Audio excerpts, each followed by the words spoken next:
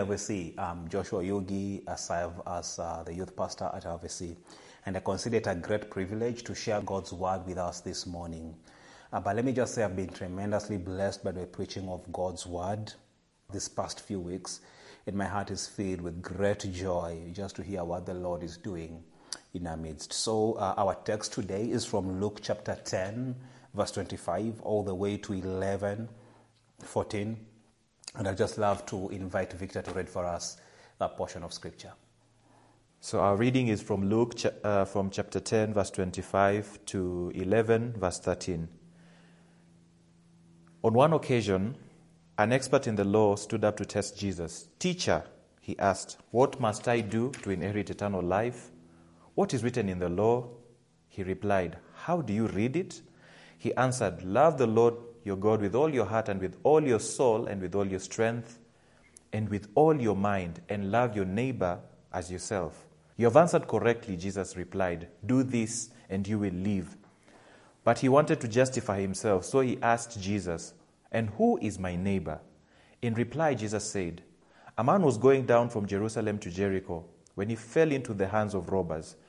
They stripped him of his clothes, beat him, and went away, leaving him half dead. A priest happened to be going down the same road, and when he saw the man, he passed by on the other side. So too, a Levite, when he came to the place and saw him, passed on the other side. But a Samaritan, as he traveled, came where the man was, and when he saw him, he took pity on him. He went to him and bandaged his wounds, pouring on oil and wine. Then he put the man on his own donkey and brought him to an inn and took care of him. Then the next day he took 2 silver coins and gave them to the innkeeper. "Look after him," he said, "and when I return, I will reimburse you for any extra expense you have." Which of these do you think was a neighbor to the man who fell into the hands of the robbers? The expert in the law replied, "The one who had mercy on him." Jesus told him, "Go and do likewise." As Jesus and his disciples were on their way, he came to a village where a woman named Martha opened her home to him. She had a sister called Mary who sat at the Lord's feet listening to what he said. But Martha was distracted by all the preparations that had to be made. She came to him and asked, "Lord, don't you care that my sister has left me to do the work by myself? Tell her to help me." "Martha, Martha," the Lord answered, You are worried and upset about many things, but only one thing is needed. Mary has chosen what is better, and it will not be taken away from her." One day Jesus was praying in a certain place. When he finished, one of the disciples said to him, "Lord, teach us to pray, just as John taught his disciples." He said to them, "When you pray, say, 'Father, hallowed be your name, your kingdom come. Give us each day our daily bread. Forgive us our sins, for we also forgive everyone who sins against us. And lead us not into temptation.'" Then he said to them, "Suppose one of you has a friend and goes to him at midnight and says, 'Friend, lend me 3 loaves of bread, because a friend of mine on a journey has come to me, and I have nothing to set before him.' Then the one inside answers, 'Don't bother me. The door is already locked, and my children are with me in bed. I can't get up and give you anything.' I tell you, though he will not get up and give him the bread because he is his friend, yet because of the man's boldness, he will get up and give him as much as he needs. So I say to you, ask and it will be given to you. Seek and you will find. Knock and the door will be opened to you. For everyone who asks receives. He who seeks finds, and to him who knocks the door will be opened. Which of you fathers, if your son asks for a fish, will give him a snake instead? Or if he asks for an egg, will give him a scorpion? If you then, though you are evil, know how to give good gifts to your children, how much more will your Father in heaven give the Holy Spirit to those who ask him? And that is the word of the Lord. May he write it on our hearts. Thank you, Victor, for reading God's word. So my title for this sermon is Discipleship to Neighbor and Before God. Discipleship to neighbor and before God. But I'll use 3 points to expound on this title. Number 1, love your neighbor, learn from Jesus, and lean on God in prayer. Love your neighbor, say it with me. Learn from Jesus and lean on God in prayer. So love your neighbor. Why should we love our neighbors? Because it is a reflection of our love for God. So the text begins by saying that the lawyer stood up. The NIV says an expert in the law stood up to test Jesus. So Jesus was probably teaching, and it was customary when someone was teaching or when our teacher was teaching, it was customary that their students were seated at the feet of the teacher, just learning from God. And so maybe the lawyer wanting to get Jesus' attention, he stands up to ask this question: what shall I do to inherit eternal life? Now, lawyers were well acquainted with the law.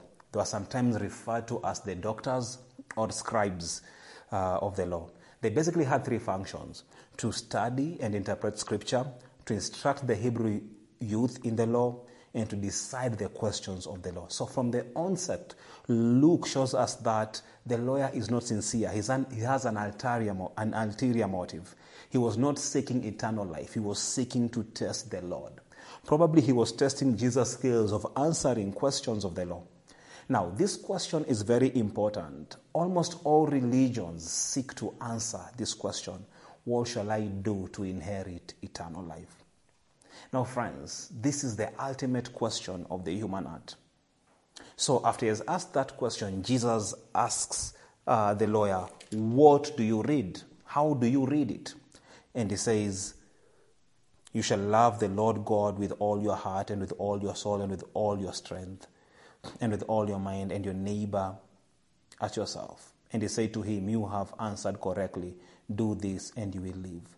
And so Jesus already knows his intention and is trying to expose the lawyer's duplicity. And as an expert of the law, he actually quotes Deuteronomy 6:5 and Leviticus 19:18. So Jesus commends the lawyer and he said, you have answered correctly. But he throws a curveball and says, do this and you shall live. So Jesus is saying to the lawyer, if you love God perfectly, if you love God and your neighbor perfectly, you would have eternal life. Now, we know that he cannot keep the law perfectly because he is an imperfect being, and God demands perfection. So the lawyers were known to lay burdens of the law to people, but they themselves did not obey those laws. He was a sinner. He cannot keep God's laws perfectly. And that is why God sent his Son to keep the law perfectly. And when we put our trust in Jesus, we have eternal life. The law was to show the lawyer his need for a Savior. Church, if one claims genuinely to love God, the natural response would be to listen to him and to respond to him and to receive eternal life. The law was given through Moses, but grace and truth is revealed through our Lord and Savior, Jesus Christ. So, the Bible says wanting to justify himself, desiring to justify himself. He wants to justify himself because he has been exposed, he has been pushed to the corner. And so he asks the question, who is my neighbor? And Jesus answers with a parable. So in this parable, we see that the priest came by. Probably after fulfilling his duties at the temple in Jerusalem, he looked at the man and he passed on the other side. Maybe he felt sorry for the man, but he did not do anything. A Levite. Now, Levites were lay priests who helped in the temple service. He also passed by on the other side. Both the priest and the Levites were Jew, and probably that guy who was beaten and robbed was a Jew. And so they look at this guy and they passed by, probably because they did not want to touch the body because they thought he was dead and that would make them unclean. But either way, they did not help the guy. And then Jesus says, the Good Samaritan. Now, to a Jew, a Samaritan, there was no Good Samaritan. Actually, saying a Good Samaritan was an oxymoron. It's like saying, oh, there is good evil. Evil cannot be good. Evil is evil. So the Samaritans were outcasts. In the Old Testament, your neighbor was someone who you were related with the bond of nationality, or you were related with by the bond of nationality. So the lawyer had his definition of a neighbor. In his mind, Jesus had actually said, love your Jewish neighbor as yourself. His definition was exclusive of the Gentiles and the Samaritans. The Samaritans and the Jews hated each other because when the Jews went into exile in Assyria, they got married to the Assyrians who were pagans, and that was the result of the Samaritans. And so the Samaritans were semi-Jews. They had their own abbreviated Pentateuch. They had their own temple where they were worshiping God. And so they hated each other. But Jesus says it is the good Samaritan who helped this guy who was probably a Jew. So Jesus gives this parable of a good Samaritan who showed compassion. Jesus is turning the table upside down and is saying that your neighbor is that person who you do not love, that person who is not in your circle of friends, that person who is of a different race and a different tribe. Your neighbor is anyone who is in need of help. The lawyer understands what Jesus is saying because Jesus asks him, which of these three do you think was a neighbor to the man who fell into the hands of the robbers? And the expert in the law replied, the one who had mercy on him. Because even of the hostility, he cannot even just say a brief answer, the Samaritan. He just says, the man who had mercy on him. And Jesus says, go and do likewise. And so, friends, the temptation for me and you is to say that we are the good Samaritan. But honestly, we are the priests and the Levites who passed by. Sometimes we have opportunities to help people in need, but we don't, either because we don't love them or we don't like them. We come up with all manner of excuses about loving on them or praying for them. And here are just a few. I'm busy to pray for that teacher who is constantly giving me assignments. I can't pray for my boss who is so cruel. I'm already late. I don't know that person. He will definitely be sorted. That is a trap. I know such people. I have lived with them. I've been serving God all the week and I'm tired. Church, true disciples of Jesus who profess to love him and follow him must love and show compassion to people who are undeserving. That's what Christ did for us. That's what God did for us. Romans 5:8 says, but God demonstrates his own love for us in this. While we were still sinners, Christ died for us. We were disobedient. We were God's enemies, wanting nothing to do with him. But because of his incalculable mercies and sovereign love for us, he sent his son to die on the cross. A death that he did not deserve, so that when we trust in him, we live a life that we do not deserve. Do we see people as a nuisance to avoid or neighbors to love? So topic number 1 was basically love your neighbor because it is a reflection of your love of God. And then my point 2 is learn from Jesus because he's the ultimate disciple maker. And then the story is given, the Bible says that Jesus and his disciples were on their way. He came to a village where a woman named Martha opened her home to him. She had a sister called Mary who sat at the Lord's feet listening to what he said. But Martha was distracted by the preparations that had to be made. She came to him and asked, Lord, don't you care that my sister has left me? I think sometimes it is easy to misunderstand this Martha's situation. Hospitality was a cultural value in that society, and lack of it was actually tantamount to dishonoring your guests. And this is not just your ordinary guest. This is Jesus, the Messiah, the most important person in human history. But while Martha is trying to sort out Jesus, Mary was just seated at the feet of Jesus. Martha is probably thinking, what's wrong with this girl? Martha is frustrated. She asks Jesus, Lord, don't you care that my sister has left me to serve you alone? Now, I understand, Martha, we are 9 in our family. Even without guests, we are a multitude. And so sometimes when things need to be done and they're just seated there, watching Netflix, I would ask my mom the same question. I would have asked my mom the same question. Mom, don't you care that your children have left me to serve alone? So Martha is questioning Jesus, don't you care? But friends, we know actually Jesus cares. But it seems like the problem was not Martha's service. Because Jesus says, you, Martha, you are anxious and troubled by many things. Probably Martha was anxious over how she will please the Lord. She was probably worried that her lack of service will reflect her lack of hospitality. And because of this, her anxiety deterred her from seeking the one thing that was necessary, which is listening to Jesus. Friends, this kind of selfishness or self-centeredness is so subtle. It always seems like you're doing something for the Lord, but we are actually doing it for yourself. It is not the serving that was wrong. It was the distraction that it was causing. I think this passage, in a way, seeks to clarify the previous passage of the Good Samaritan.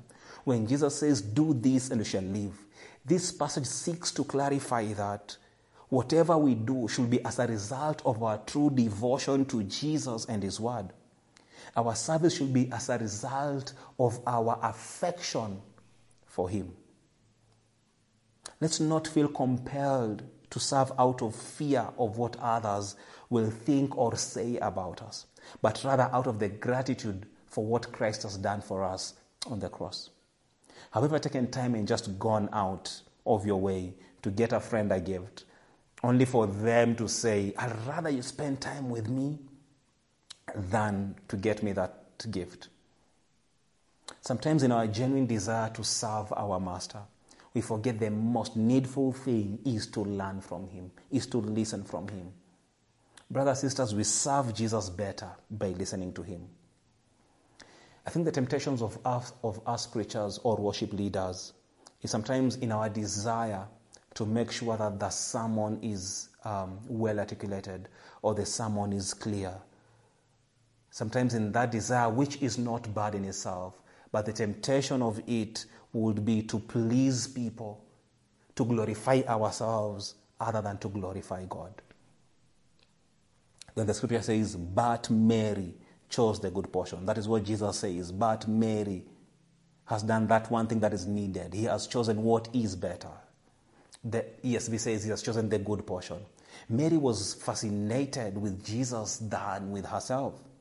Imagine a famous person like LeBron or Messi or Beyonce or probably the Queen of the United Kingdom showed up at your house. What will you do? Will you be in the kitchen preparing a meal? I know someone has to be in the kitchen to prepare a meal, but that person is not me. Church, this was not just a famous person. This was Jesus who healed the sick and raised the dead, who told the storms to be still and they were still, who walked on water, who the word came into existence simply by the power of his words. My salvation has just come into my house. Eternal life has literally walked in. I'm not going to be in the kitchen cooking. There's no need for cooking. Actually, I'm shutting the entire cooking operation down. Don't you think, believers, the most needful thing for us would be to sit under his feet? To learn the meaning of life from the life? But just like Martha, we always choose to spend our time on things that do not satisfy. Think about it. That's how we treat Jesus. John 1:1 says, in the beginning was the Word, and the Word was with God, and the Word was God. Jesus is speaking to us each and every day through his word. So we cannot say we have a high regard of Jesus if we have a low regard of his words that is in the scriptures. Friends, we can have a lot of time to serve God, but we need to commune with him. We need to learn from him. We need to sit at his feet and learn from our Savior. Don't you think for you, non-believer, then, the most needful thing for you will be to ask him for eternal life? Do not despise his grace and mercies. Please don't repudiate the glorious grace of God. He says in Matthew 11:20, come to me, all you are weary and burdened, and I will give you rest. Can you believe in him today?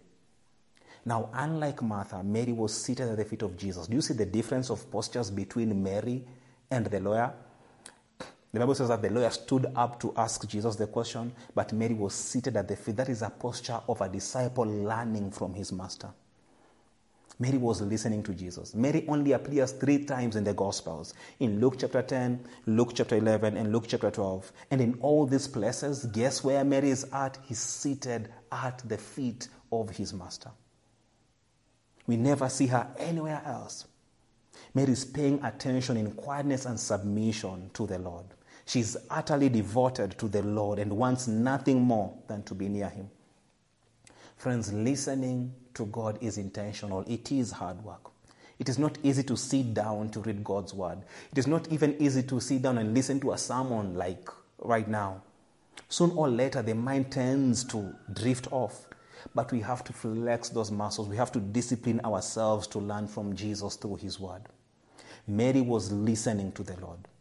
While Martha was serving the Lord, Mary was savoring the moment. Her desire to be with Christ outweighed any desire to help her sister. Friends, what we do with Jesus is far more important than what we do for him.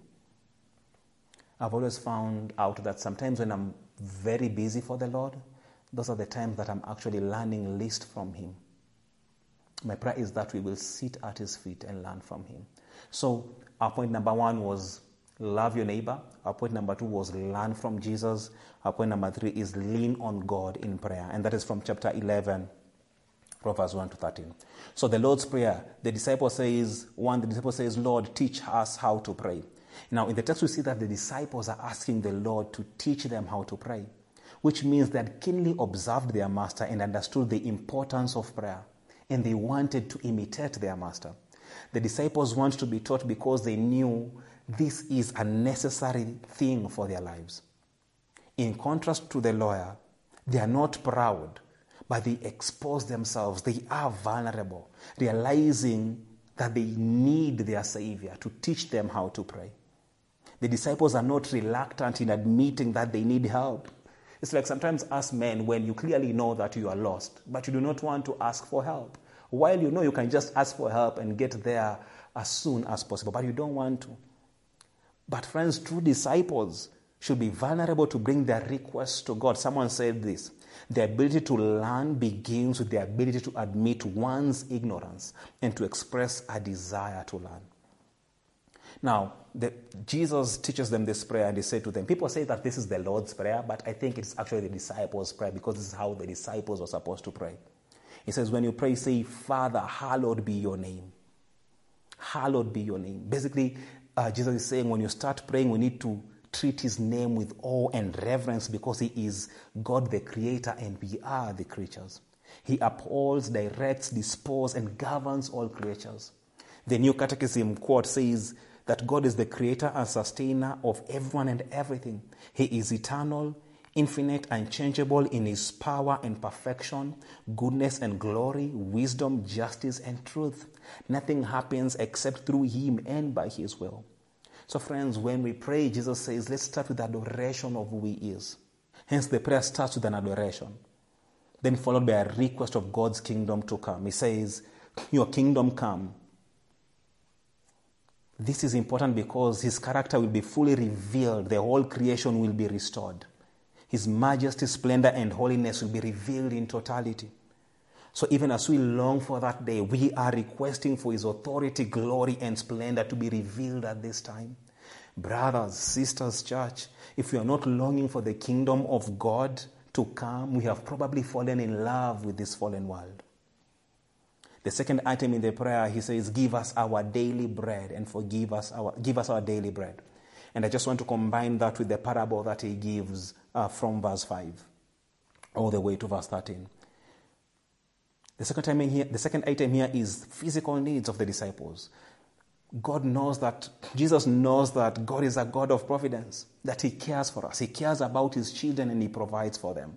He is faithful. And let me just do a side note right now. I think sometimes when we say God is faithful, what we mean is that God is faithful to provide what I ask him to provide. He's faithful to give me what I want him to give me. But that is not actually what God's faithfulness means.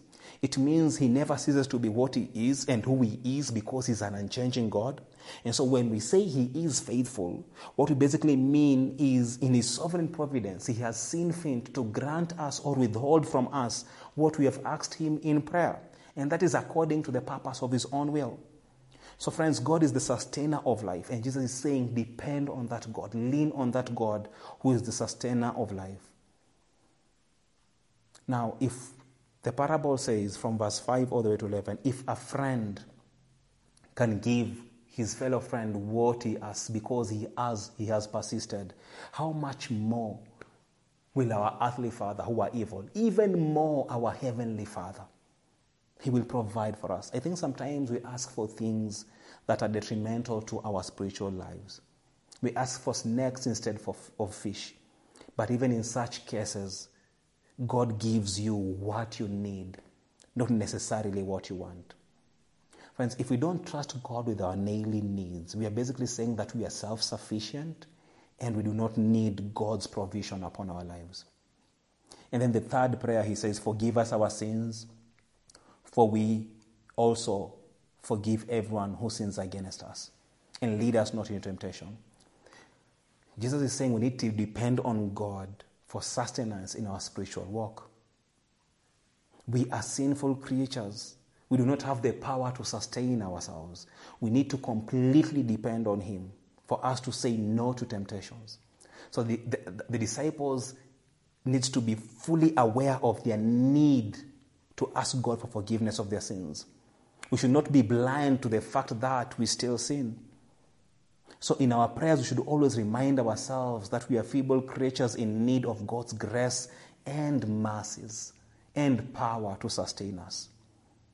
So friends, if our prayers are not characterized by a constant desire to plead for God's mercies and forgiveness, that's a clear indication of the naivety concerning our sins, or probably our hearts or our conscience have been hardened towards particular sins. I think it is R.C. Sproul who says, one can pray and not be a Christian, but one cannot be a Christian and not pray. Prayer, like any means of growth, requires discipline.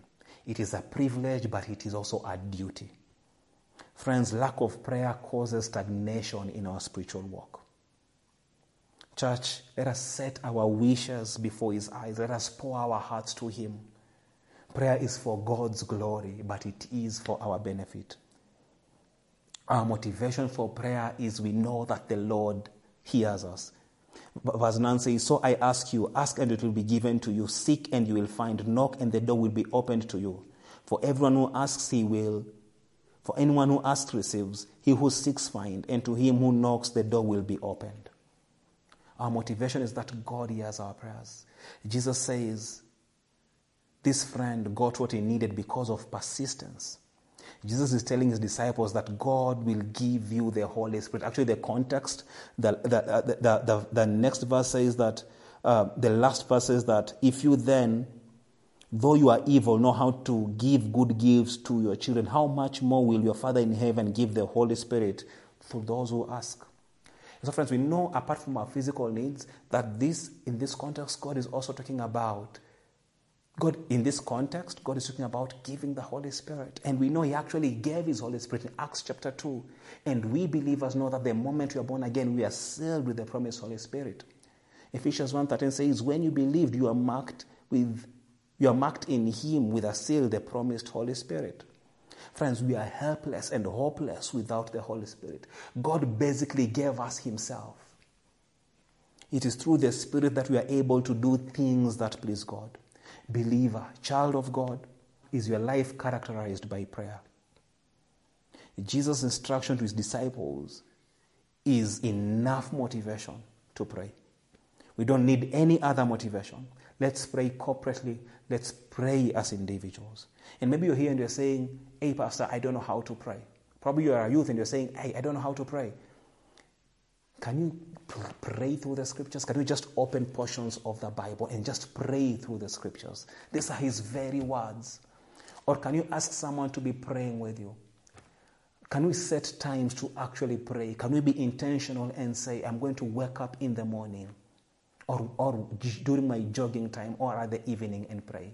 Friends, Reformation would not have happened if there was no prayer. The early fathers were devoted to prayer and the word. My prayer is that we are going to ask God to motivate our hearts and give us a desire for prayer. Let's pray. Allow us to pray, and please allow us to pray through Psalm 119. Your word, O Lord, is eternal. It stands firm in the heavens. Your faithfulness continues through all generations. You establish the earth and it endures. Your laws endures to this day, for all things serve you. Lord, if your law had not been my delight, I would have perished in my affliction. I'll never forget your precepts, for by them you have preserved our lives. O Lord, your word is a lamp to our feet and a light to our path. Your statutes, O Lord, are wonderful. Therefore, we obey them. The unfolding of your words give light. It gives understanding to the simple. And so, Lord, we long for them. Righteous are you, O Lord, and your laws are right. Lord, we know that you hear our prayers and that you are a faithful God. And so, Father, we pray even for people who are struggling through this pandemic, that, Lord, we know you hear us, and that, Lord, you answer our prayers, not in accordance to our will to be done, but your will. And so, Father, we're grateful for your faithfulness, and we're grateful for your word that we can lean on even at such times. Our Father, who art in heaven, hallowed be thy name. Your kingdom come, your will be done on earth as it is in heaven. Give us this day our daily bread, and forgive us of our sins as we forgive those who sin against us. Lead us not into temptation, but deliver us from evil. For thy is thy kingdom, thy power, and thy glory, forever and ever. Amen. Thank you. Obviously, looking forward to hang out with you guys another time. I'm looking forward to hear next week's sermon.